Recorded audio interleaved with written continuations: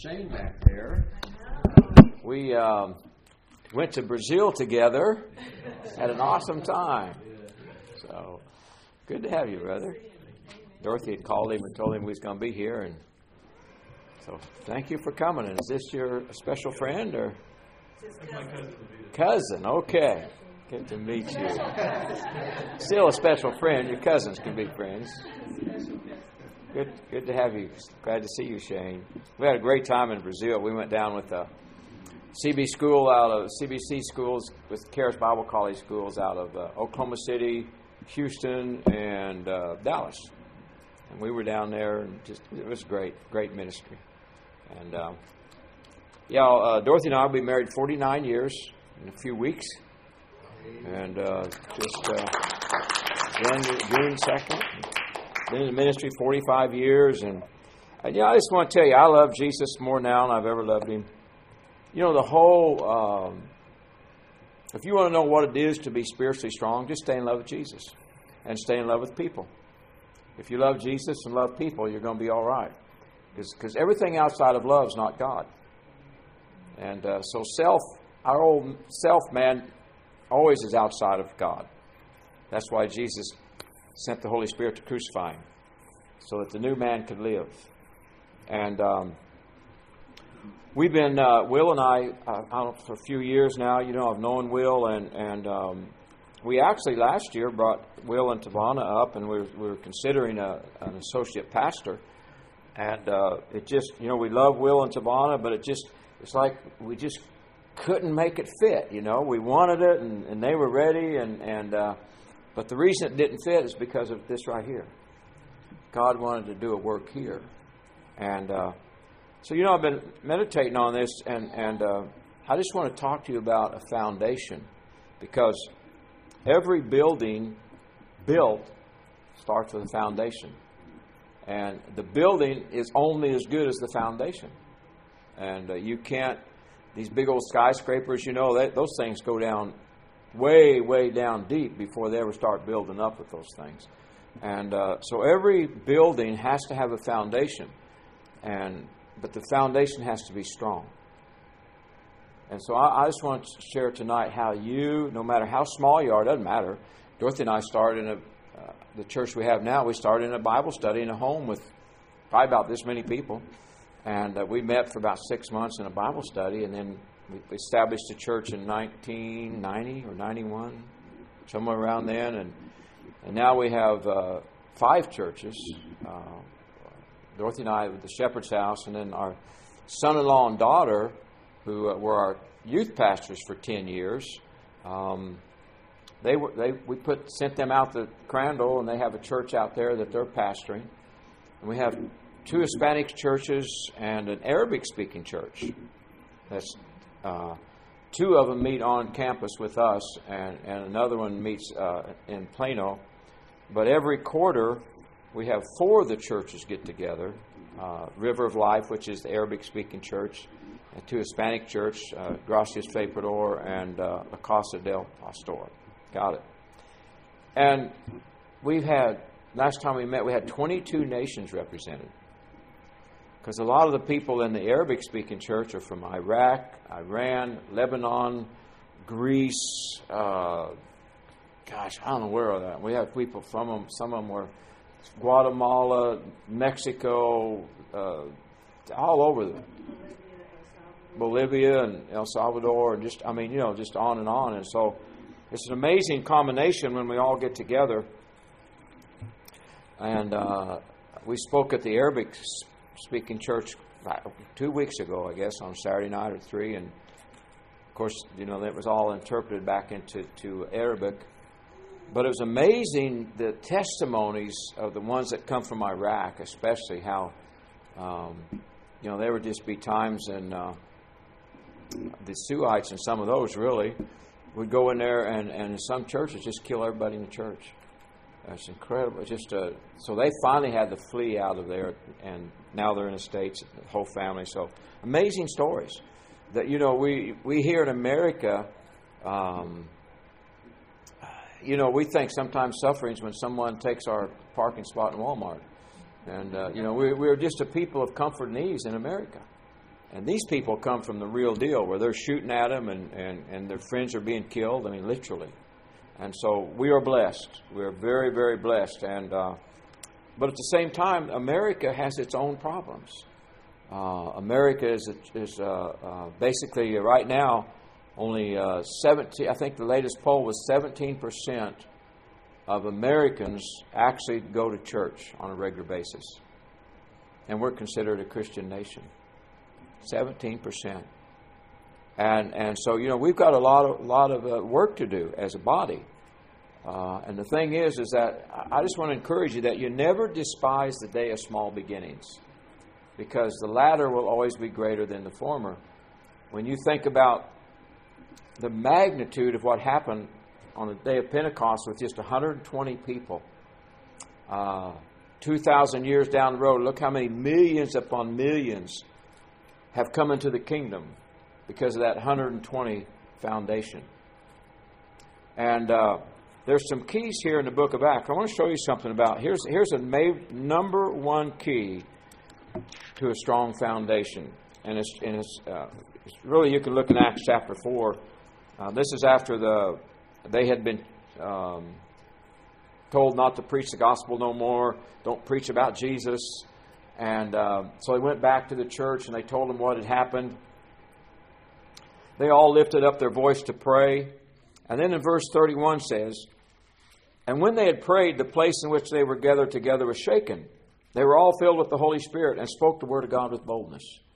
You know, I believe the Holy Spirit was listening to see if they would be the first church of the compromise. Are they going to come to the Lord and say, "Oh, Lord, they're picking on us and we're just not going to be able to talk about Jesus anymore"? And no, they said, "Lord, just behold their threats, but grant us boldness to speak your word." And man, the Holy Spirit honored that. And anytime you see a shaking or an earthquake, most of the time it's God's manifested presence that just shakes things. But look what happened after it was done. Verse 32. "Now the company of those who believed were of one heart and one soul." And the whole key to a solid foundation is unity. Oneness. You've got to have one heart and one mind to know what the mind of Christ is. And you got to understand that Pastor Will and Tavana, as the father of the house, he brought the vision. And each of us then have to fit into that vision. What part do we play in it? And I've, from the very beginning when we started the Love Church, it was the Love Church, went to the Shepherd's House. The first year I did nothing but teach on love. Just taught love. That's all I taught for a whole year. And I began to tell them that in the Old Testament government, you had Moses and Aaron and Hur. Remember that they would lift his hands, because if his hands fell, that the Israelites would be getting beat. When he lifted his hands, they were winning. His arms got tired, so it took Aaron and Hur to hold his arms up. That's Old Testament. That's not New Testament government. New Testament government is a body. Everyone in here, how many, are you all born again? Jesus is your Lord and Savior? Then we're His body. We're members of His body individually. And we're brothers and sisters. Jesus is the firstborn among many brethren. That means He is our God. He's our Savior. He's the Lord of Lords, King of Kings. He's the Lamb of God. But He's also our elder brother. And we're a family. We are literally God's family. We are brothers and sisters. And so we understand then that Jesus is the head of the church. That's us. The Holy Spirit's here to really run and orchestrate the church with gifts and callings and anointings. But we are a body. And so I've told everybody at the Shepherd's House from the very beginning, and when new people come in, if God has called you here, then you're just as called as Pastor Will and Tavana. Because there's just one body. And I understand my position at the Shepherd's House. I am the head under the head. I'm the under shepherd. But what we need is arms and legs and feet, and we need the rest of the body functioning. And if you understand the working of a local church, it's a local body, but it has to have the members functioning. I don't know about you, but we were just spent some time with a precious couple of ours, and this gentleman's in probably 60, late 50s. But when he was like 14 to 15-year-old, he got bone cancer. And so his leg is amputated way up high. And even though, it's amazing how he walks and does everything with the prosthesis, but you know what? It's not normal. He can't walk normally because you can watch him, he has to swing that leg and do different things. But our body was made to have two legs. Well, the body of Christ, what happens if you're laying the foundation here, we need everybody functioning. We need to understand that if the Lord Jesus Christ, the head of the church, has said, this is where I want you to be, then you got to figure out, all right, what am I? Am I a hand? Am I an elbow? Am I a shoulder? And what part of that body am I? Because it takes each one of us to make the body function. And we all know that when you see people in wheelchairs or with missing limbs or crippled in some way or another, that's not what God intended for a body to look like or to be. Well, the church, I'm going to tell you right now, the church has a lot of crippled parts.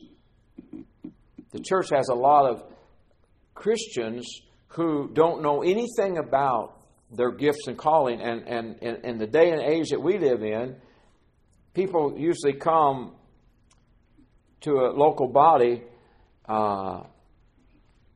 for what they're going to get out of it. Like all the time, we get people calling us and they'll ask us, do you have a nursery? Do you have a children's church? Do you have a youth group? Do you have a men's group? Do you have this? Do you have that? And so they're looking for something where they can come. But, church growth in America is exchanging furniture. When a new church comes along, like up in the Metroplex, then everybody from this church gravitates to that church, and it's not really evangelistic growth the way the body of Christ is supposed to be. And the reason is Christians don't understand the principle where we are all members of Christ, we're all called, and when it comes to a local body, it takes, what Will and Tavon, they don't need people lifting their hands, they need people to become the hands. People to become what part in the body is God, as the Lord Jesus Christ, the head of the church, called you to be by the Spirit. Because that's what makes the body function. And I think Will and Tavani will tell you when they came to the shepherd's house, I think one thing that impressed them was the unity that was there. And people were working like Walt, one of our elders, he also just watches over things. And when they came, Tavana was sitting out in the pickup with their little dog. And Walt said, that's not going to happen. So he goes out there and has Tavana come into the service. He takes the dog, and he went around and visited the Sunday school with it. All the kids, they love that dog, man, I'm telling you what. And so when we came, Walt said, well, make sure you tell my puppy hello. And so he didn't say anything about Will and Tavana. So. But one of our slogans is, we are a team, and together everyone achieves more. Remember the Tower of Babel? They were all speaking the same language and everything, and the Lord was watching them and says, nothing will be impossible to them because they're in unity. So he came down and confused the languages so that they couldn't be in unity anymore. Well, I believe Satan was watching that. So what has he done to the church? He's divided it. 43,000 denominations in the world. And one of the reasons is people don't understand that we are all members of the body of Christ, and there are apostles, prophets, evangelists, pastors, teachers. There is the fivefold ministry to equip the body for what? To do the work of the ministry. And the ultimate result of that is, until we all attain to the unity of the faith, the knowledge of the Son of God, the perfect man, to the measure, the stature of the fullness of Christ. And that's what, because we are the expression of the Lord to this world. And it doesn't matter, again, how small the foundation is. It matters how solid in unity is that foundation. Because that's what God wants to build upon. And and when you're in unity, then God can build. And we've got people in our church that's been with us, 20, 25 years. Just some of them from the very beginning are still with us. And the Lord has laid a real solid foundation. And the Lord spoke to me about people who was coming to the shepherd's house. And the Lord said, He says, they think they're coming to examine what's going on there. He says, the Holy Spirit said, I am examining every heart that comes through these doors. And He said, if their heart doesn't fit here, they're not going to be able to stay. So I just leave it up to Him. We do all that we can do. We have some. Linda Hayes, one of our members, we have with new people that come in. She has a Saturday night gathering at her house once a month, and they come in and we do what we can do to try and welcome them and bring them in to be a part of the family. But the bottom line is, if the Lord hasn't called them there, they're not going to be able to stay. Because God's looking for a people, because I really believe we're a generation of revival. I believe we're on the doorstep of revival. And we're worldwide. Right now, we was talking to the Egyptian pastor and his friend from Egypt.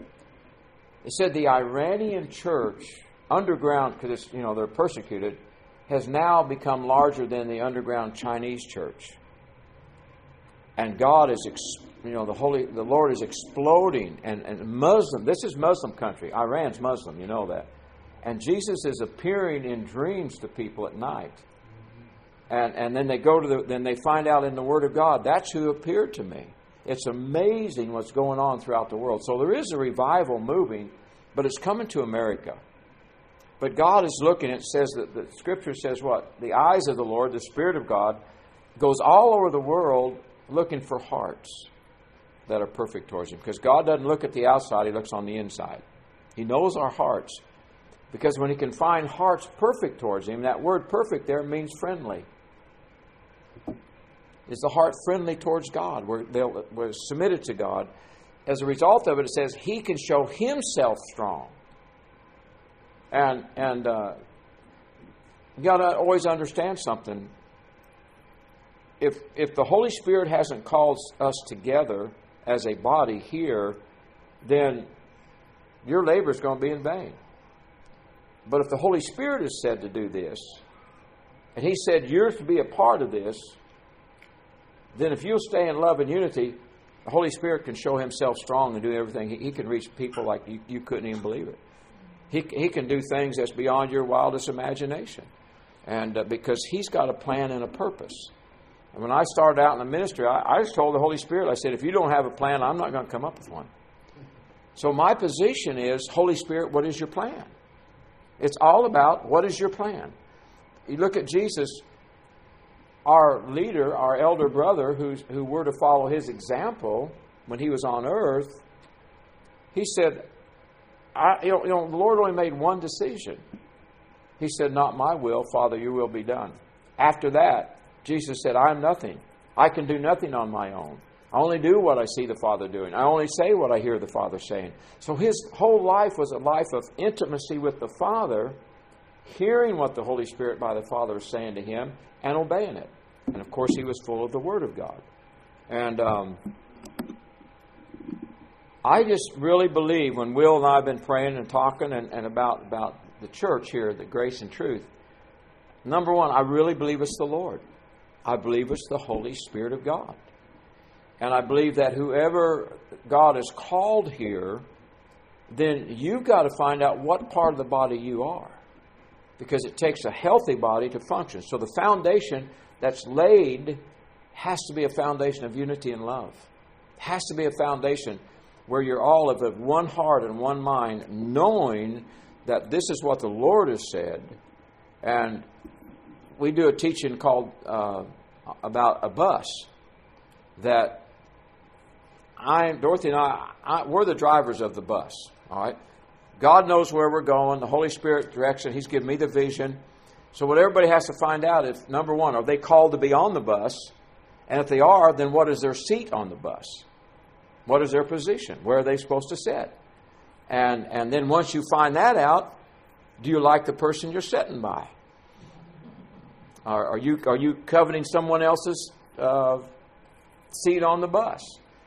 But the whole thing is when you find your place, you go and if I turn left, you turn left with me. You don't tell me to turn right. I know where I'm going.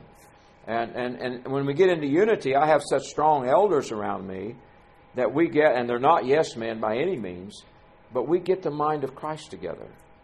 We say, Lord, what are you saying? How are we going to do this? Because we are the body of the Lord Jesus Christ. We're not just a church in the way that man thinks of a church. We are a unique part of His body that He wants to do something significant through. He just didn't come not just putting you together just to be a little group. I'm telling you, He's putting you together for purpose. And part of purpose right now for the church is to be so free in truth and grace that you can fulfill all that God wants to do. And listen, there's millions out there right now, right in the valley of decision. They're there. And you know what attracted what caused evangelism? If you read the book of Acts, it was signs, wonders, and miracles. It was God in their midst, and the fear of the Lord was there, and they went forward in the fear of the Lord and the comfort of the Holy Spirit. They are of one heart. They are of one accord. You've got to have the presence of the Lord with you, because His presence brings awe of who He is. And one of the things that's lacking in the body of Christ today is the genuine fear of the Lord. Where when you fear God, let me show you what happens when you fear the Lord in Psalms 128. Because it's not the punishment, judging type of thing. It's God with us. And when He's here, you stand in awe of Him. Like the song we sang tonight, we bow down. We worship the living King. But look what happens when you fear the Lord in Psalms 128:1. Blessed is everyone who fears the Lord, who walks in His ways. You shall eat the fruit of the labor of your hands. You will be happy, and it will be well with you. You know how I know when a church is experiencing the fear of the Lord? You have a whole bunch of happy, blessed people. You have a lot of people that are happy, because happy are the people whose God is the Lord. Where the presence of the Lord is, there is what? Joy. And the joy of the Lord is our strength.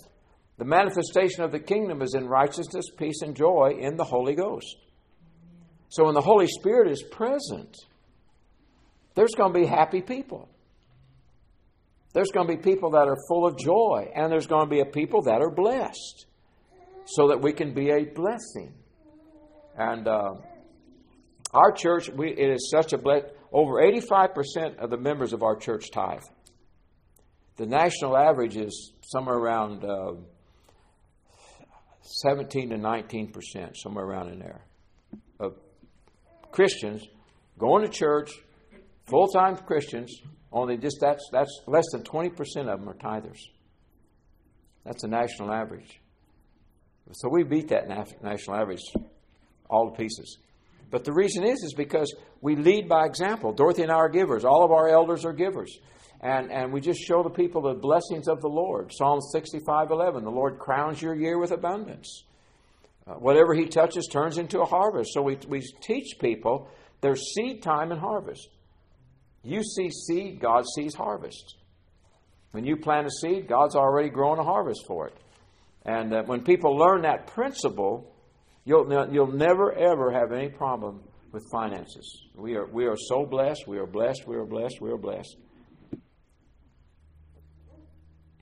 One of the things that the reason I'm sharing this with you is because a part of the foundation has to be the fear of the Lord, the presence of the Lord, which brings signs, wonders, and miracles, which brings healing, which brings people out of bondage to poverty or anything, because grace sets us free.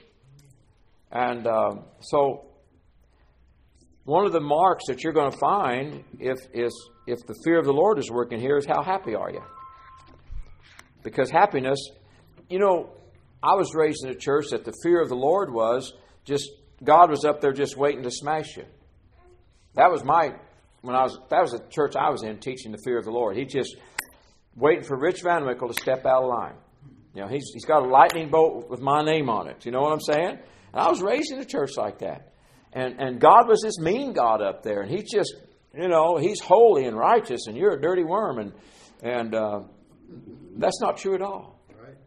Our God loved us so much, He gave the best He had. He gave His Son. And any father in this place, if you're a father, if you said, you take me or my son, you're going to say, you're going to take me. So God the Father did the hardest thing for a father to do. He sent His Son. That's how much He loves us. And so now, Jesus, the firstborn among us, we are to be a happy people. We are to be a blessed people. We are to be a prosperous people, spirit, soul, and body. We should be in health, and we should be blessed and be able to be a blessing in every area of our life. And the beautiful thing about this, though, when God can bring a group of people together of His own who will get into unity and love, the sky's the limit to what He can do. I mean, you know, one person in God's a majority. You understand that, don't you? If one person can get in agreement with God, that's a majority. One person named Moses got in agreement with God, and look what happened. One man named Abraham got in agreement with God, and look what happened. One man named Joseph got in agreement with God. And look, everything has been changed because one man or woman got in agreement with God. And just think about what a handful of people can do. One puts 1,000, two puts 10,000 to fight. And it's all about, are we going to be yoked up with Jesus? Literally, are we going to humble ourselves? Because see, grace, how does grace come? I know you've been taught this. Pride, what does God do with pride? He resists it. Pride is self. Self is always prideful. Self is about being selfish. And that's why when the Holy Spirit came, the first thing He did was crucify the old man. That was the first work of grace. The second work of grace was raising up a new man in His place. So now we're a new creation in Christ Jesus, but we have to put on the Lord Jesus Christ. And the way you do that is by loving one another. By genuine laying your life down for one another. But grace then comes through what? Humility. Humble yourself so that God can raise you up. Now I want to show you that something in 1 Peter though. There's a measuring stick for love and there's a measuring stick for humility. There's a measuring stick for how much of the Word of God is spirit and life in you and not just a legalistic law. I'll show you. It's real simple. If you want to know how much I love God, figure out how much I love you. If you want to know how humble I am to God before God, how humble am I before you? If I'm full of the Word of God, which is spirit and truth, how do you know I'm really full of the Word of God? Is how much of that Word comes to you in grace and mercy and love, and not law. The measuring stick of our maturity in Christ is not this way, church. It's this way. It's measured this way. So it says this in 1 Peter. He says like this in verse 5. He says, likewise, you that are younger, be subject to the elders. Clothe yourselves, all of you. Now watch this. With humility towards one another. For God opposes the proud, but gives grace to the humble. And in the context of this, what is He saying? He's giving grace to those that are humble towards one another. Then the next verse says, now humble yourselves under the mighty hand of God, that in due season He might exalt you. Our job is to humble ourselves. His job is to exalt us.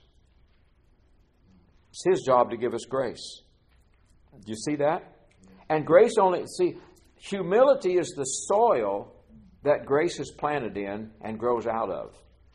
Humility is the soil that love is planted in and grows out of. Because you got humility and love and grace. They're all really the same thing. They're all the. God is the God of humility. And when Jesus came to earth, He revealed the God of humility. And you notice in heaven, who do they worship the most in heaven? The Lamb of God. Am I right? Even though He's the King of Kings, the Lion of Judah, but when they start worshiping, who do they worship? The Lamb of God who was slain before the founding. They worship the Lamb, the humble one, the meek one. And yet He is the Lion of Judah. He is the King of glory. He is the mighty captain of the army. But you know what? Where does true worship come to is to the humble one. And Jesus said, "Come and learn of me, for I am meek and lowly in heart." And what that means is, if I'm being conformed to the image of Christ, most Christians, a lot of Christians, let's put it that way, I don't know about most of them, but in the charismatic world, or where we found out that God does miracles today, they so emphasize the gifts of the Spirit and the power of God and healings and miracles, and those are all wonderful. That's all part of God.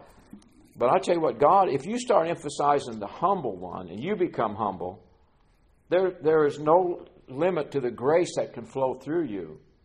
Because when I become selfish, God at that point has to resist my pride.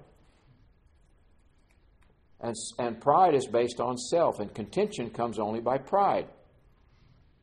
Or you could say it this way, you only get in a fight because one of you is selfish or both of them you are. It's all based on self. But thanks be to God, self is crucified, doesn't live anymore. We have the opportunity to grow in grace so that more and more of Ishmael is separated from us so that we can live in the promise in Isaac, in the life of the Spirit. Look at Philippians with me. I want to just try and keep this as simple as I can. Philippians chapter 2. Because it's really simple.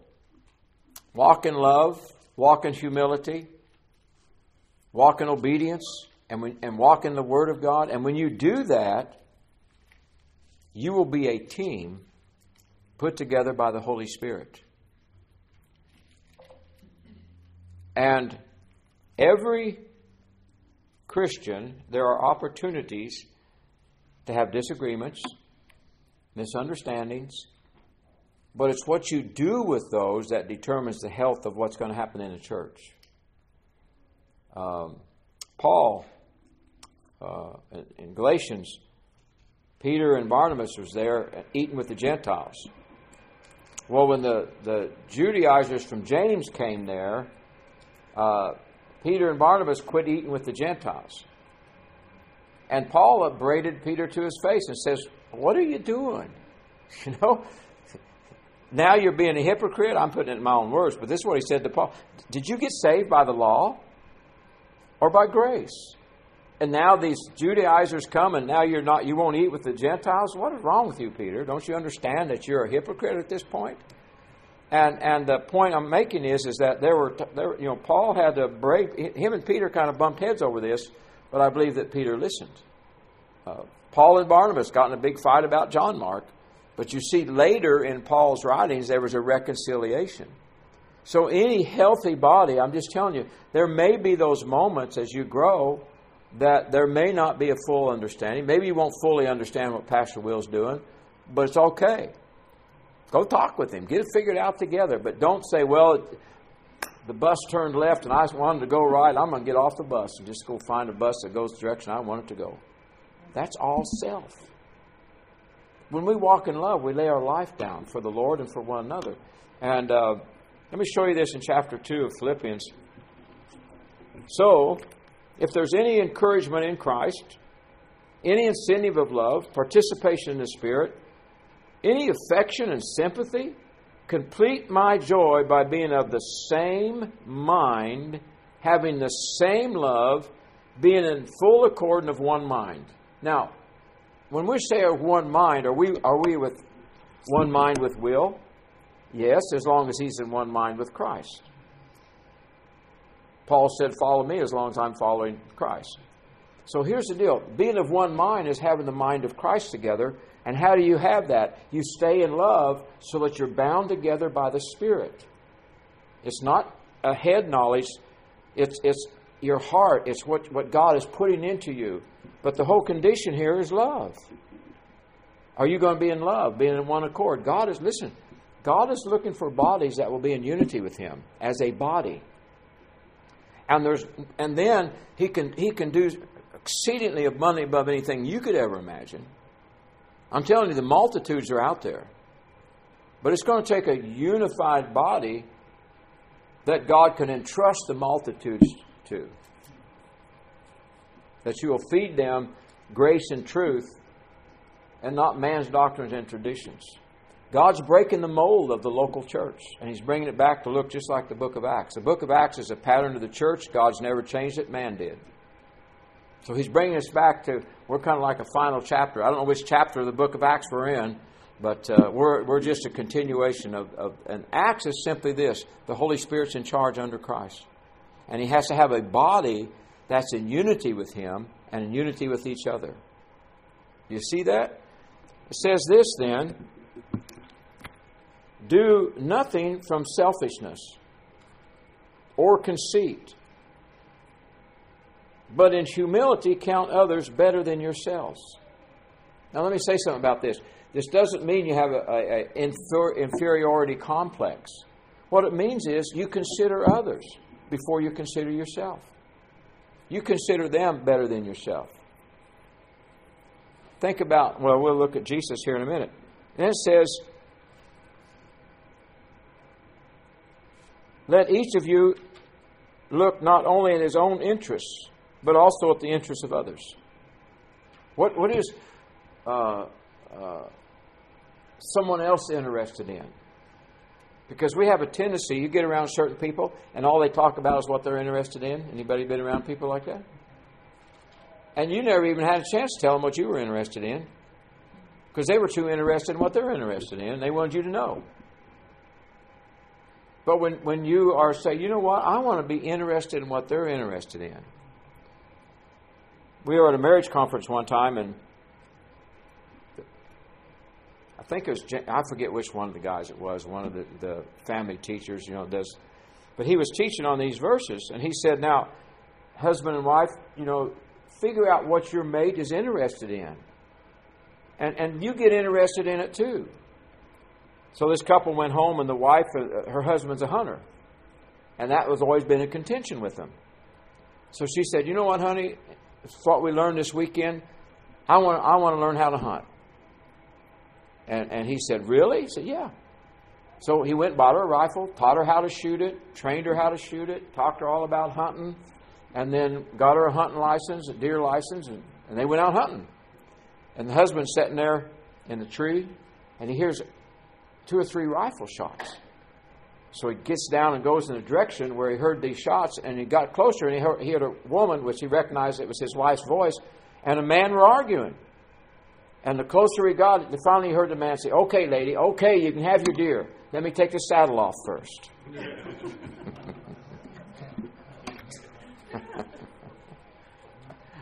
That didn't really happen, but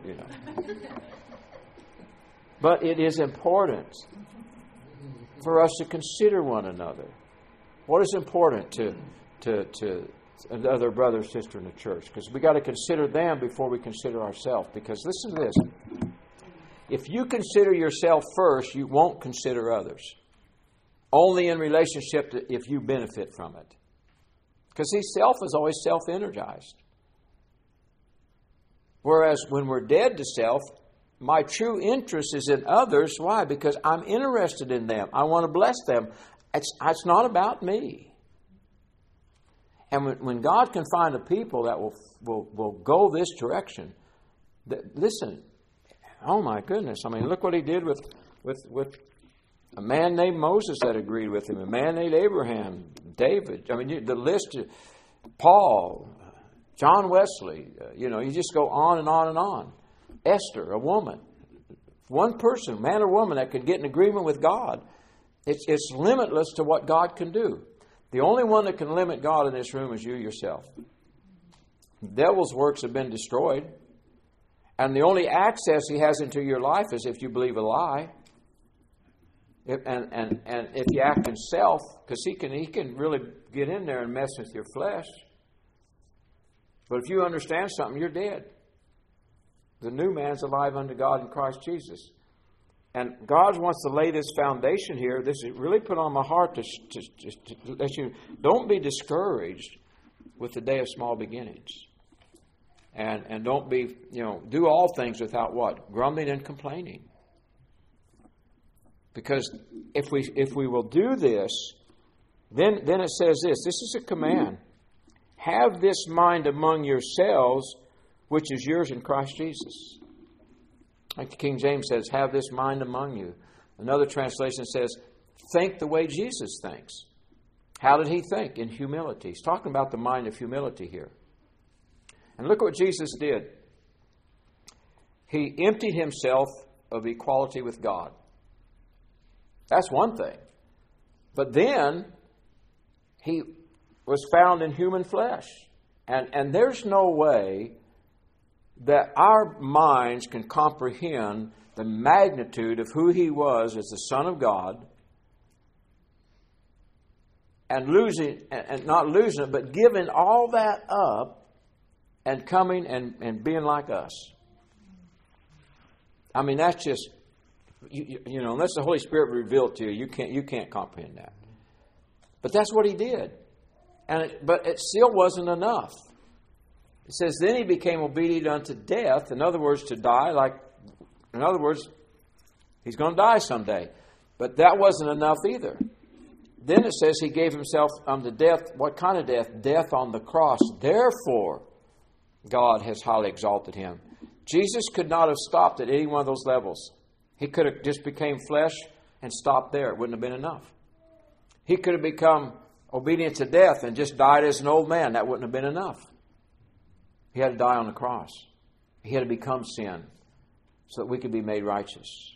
He had to crucify sin in the flesh so that you and I could be free and become his righteousness. And when he fulfilled the depth of humility, then God exalted him.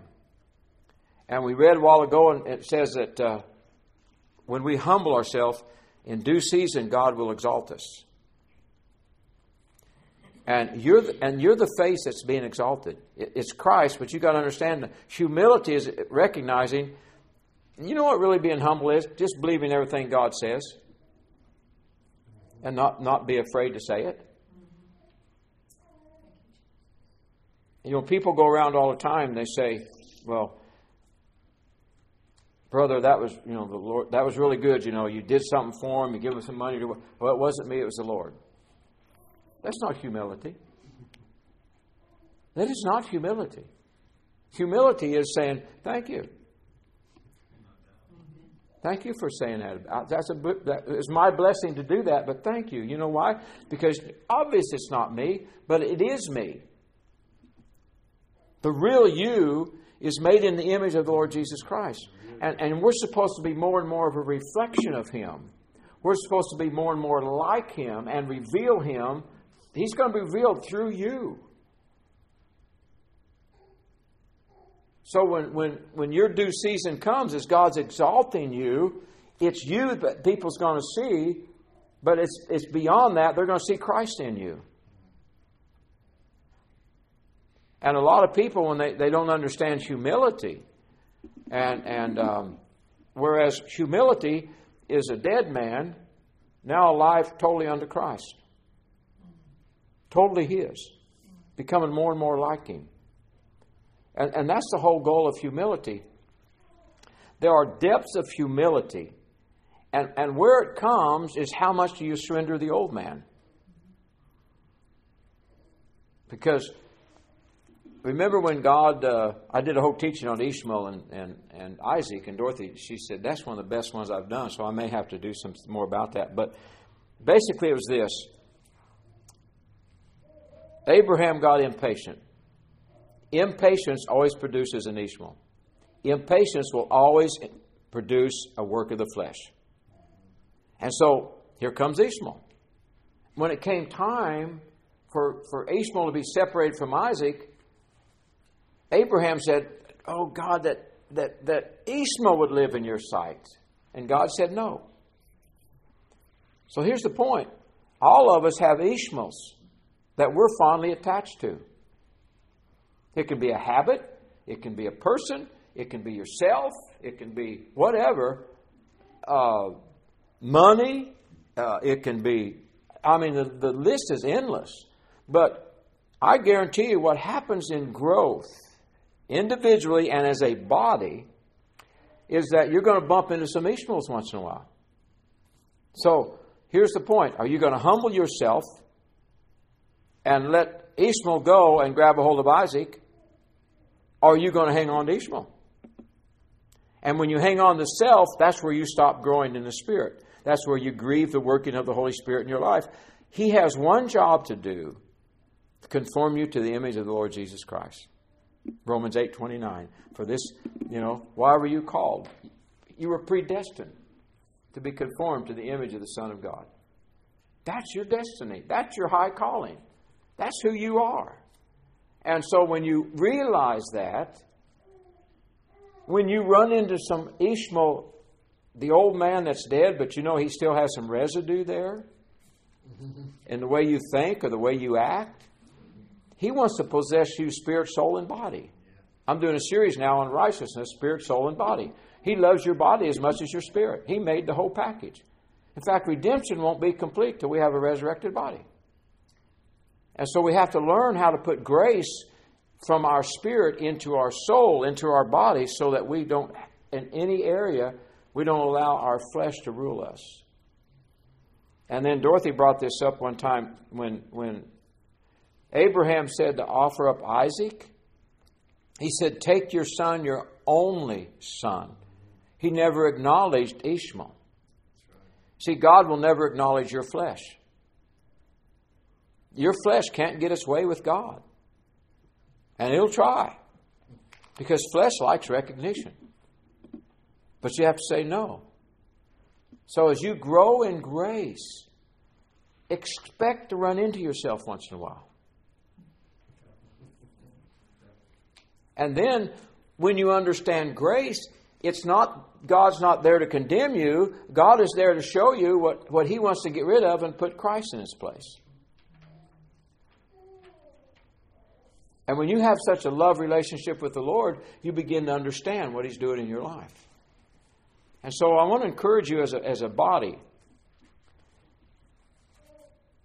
You must humble yourself before God. Number one, did the Lord call you here? If He did, then you have to know, Lord, what part am I to be of this body? You're not the head of it. Christ is the head, but the head of this local body is Pastor Will and Tavana. They're the head.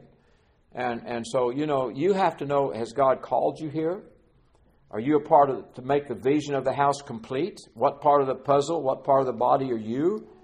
Because the end result is this, and I'll quit here. In Ephesians chapter 4, it talks about the apostle, prophet, evangelist, pastor, teacher, and what are the end results of it. Well, here's the end results. In chapter 4, in verse 14, it says, so that we may no longer be children tossed to and fro, carried about by every wind of doctrine, by the cunning of men, by their craftiness and deceitful wiles. Rather, speaking the truth in love, we grow up into every way into Him who is the head, into Christ, from whom the whole body, joined with which it is supplied, when each part is working properly, makes bodily growth and it builds itself in love. So the purpose of the church is twofold: to build yourself in love and then evangelize. Come and then go. Live in the presence of God. But if you notice, it's a simple formula. If my left hand was crippled like this, my body's not complete. It's not able to upbuild the rest of the body like it's supposed to. So in a local body, when you determine, number one, Lord, we're here because you sent us.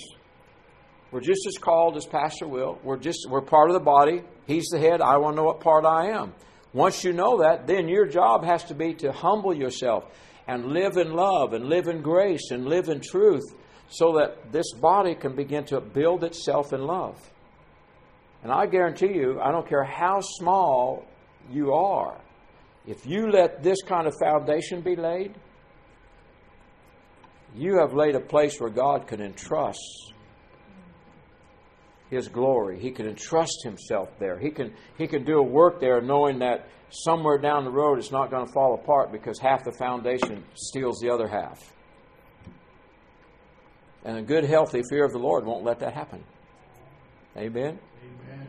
So I just want to encourage you, because I know I know what's happened with some of you and with this other church situation, but it won't happen here if you'll do what I've just said. Just stay in love and humble yourselves. I know Shane and them are visiting, but are you guys a part of the church? Are you all a part of the church here? Then even the young guys, I want to tell you something, young men. We're on the verge of revival, and God's going to use young people in a powerful, powerful way. And just that you're sitting here tonight is really a blessing. Because stay hungry for God. Don't get hungry for the world. The world will destroy you. But God has a purpose for young people in these days, and He's looking for young soldiers that is not ashamed of the gospel. And I'm telling you, there's great works that God wants to do in you if you'll let Him do it. And not to be timid or fearful. But I want to encourage you, if God has called you here, and you all know that God's called you here, you believe the Holy Spirit's called you here, then do what the Word of God says. Humble yourselves. Start walking together in love. Start knowing that you're a vital part, and find out what part you are. Because, see, you don't answer to Will for that. You answer to God. And this is what the body of Christ doesn't understand yet. I have people come up to me all the time, and it's like, well, Pastor, that's not between you and me. Has the Lord said it? Well, yes. Now then, my job is to help you do it. I'm here to equip you. And then I've always had those people that come up with a great idea, and I say, great, why don't you do it? Oh, well, they usually leave the church. And I'll tell you what's happening. If you're a hand, and you come into a church and you don't see a hand, you have two choices. If you're carnal and selfish, you'll leave because, by God, there's just no hand there. There's just no children's church there. Well, when the Lord says, you're the hand, the reason you recognize there's no hand is because I sent you there to be the hand. And because, see, that's a gifting that's in you. Remember when Moses killed the Egyptian? He already had an awareness He's going to be their deliverer. And he said that he thought they would understand that God said, but see, He did it in His flesh. And a lot of Christians, when they come in, they don't understand this if they're carnal. And they'll come in, and the first thing they're going to recognize is the part of the body that they're supposed to be if it's not there. And if they're carnal, they'll leave. If they understand that God has sent them there to be the hand, then they pull alongside, they come, they join, and they love the body, and they let the elders and the pastor know who they are, and then help them to grow into that position. That's good, isn't it? Yes. Praise God. See, Will came and Savannah laid their life down before the Lord. They came as the father in the house. They know what they've been called to do. But we need the rest of the body to function. Because we have another slogan in our church, without you, we're not complete. Because we're not. The body of Christ, my body's not complete unless all the parts are there and working. Amen? Amen. Amen. Let me pray over you. Let me release something to you. Father, in the name of the Lord Jesus. Father, I pray right now that you release this spirit of unity upon this body. Don't let them see themselves as small and insignificant. Lord, open the eyes of their understanding. Let them see themselves as those who have been called together for a time as this, as a plan, as a purpose. Show them clearly their giftings and callings. And Father, I pray that they will so be moved by the Spirit of the Lord God, that they'll really by grace understand who they are, what part of this body they're supposed to be. I pray that you increase their vision even more. Increase even more, showing them what you want, that they might have one mind, the mind of Christ together, and be in unity with it. And Will, I just heard, when I said that, I heard the Lord say, I'm getting ready to expand you on the inside. There's an expansion coming into your heart by the Spirit. And it's kind of like your thinker's going to get turned off. And the spiritual imagination is going to go wild. It's absolutely going to go off the charts. So that your brain, you can't even comprehend it with your understanding. But what you're going to do is, I'm telling you, fresh, bold revelation is coming to you. Because God has a work to do in this area. And it wasn't by happenstance that you got brought on as a regional advocate for Army. I mean, that's the Lord. And I know He put that in my heart, but I'm telling you, there's an expansion here that's just, it's going to blow your mind. And so you just be prepared with it. And I really believe, brother, I've been walking, look at you. There's an expansion coming in you too. There's going to be a greater awareness that you have a plan and purpose in this, and you're not just I think just going along with your wife or just doing what she wants to do. No, there's a great part for you to do, and I believe that I can see you as being. I mean, I can already see you, but I'm not going to say what it is. But it's very powerful, and this church needs you. And you're going to be a vital part of what God is doing here. And so there's kind of like, I hear that, like, step up the plate more. You're not going to strike out. You're going to be able to hit the ball. Because it's His strength, not yours. So you two are a great team together. I really believe you're going to be just blessing ladies. And there's something special about you two as a team. And working together. And Brother John, that worship is great, brother. There's a humble spirit. As long as you stay humble, God's even going to do greater things than what you guys can imagine. So stay strong in the Lord. Stay strong. And all of you, God has a great work for you to do. So, amen? Amen. Thank you, Father. Thank you, Pastor Will. Praise God. Praise God. Give the Lord a hand clap and praise God. Thank you, Lord.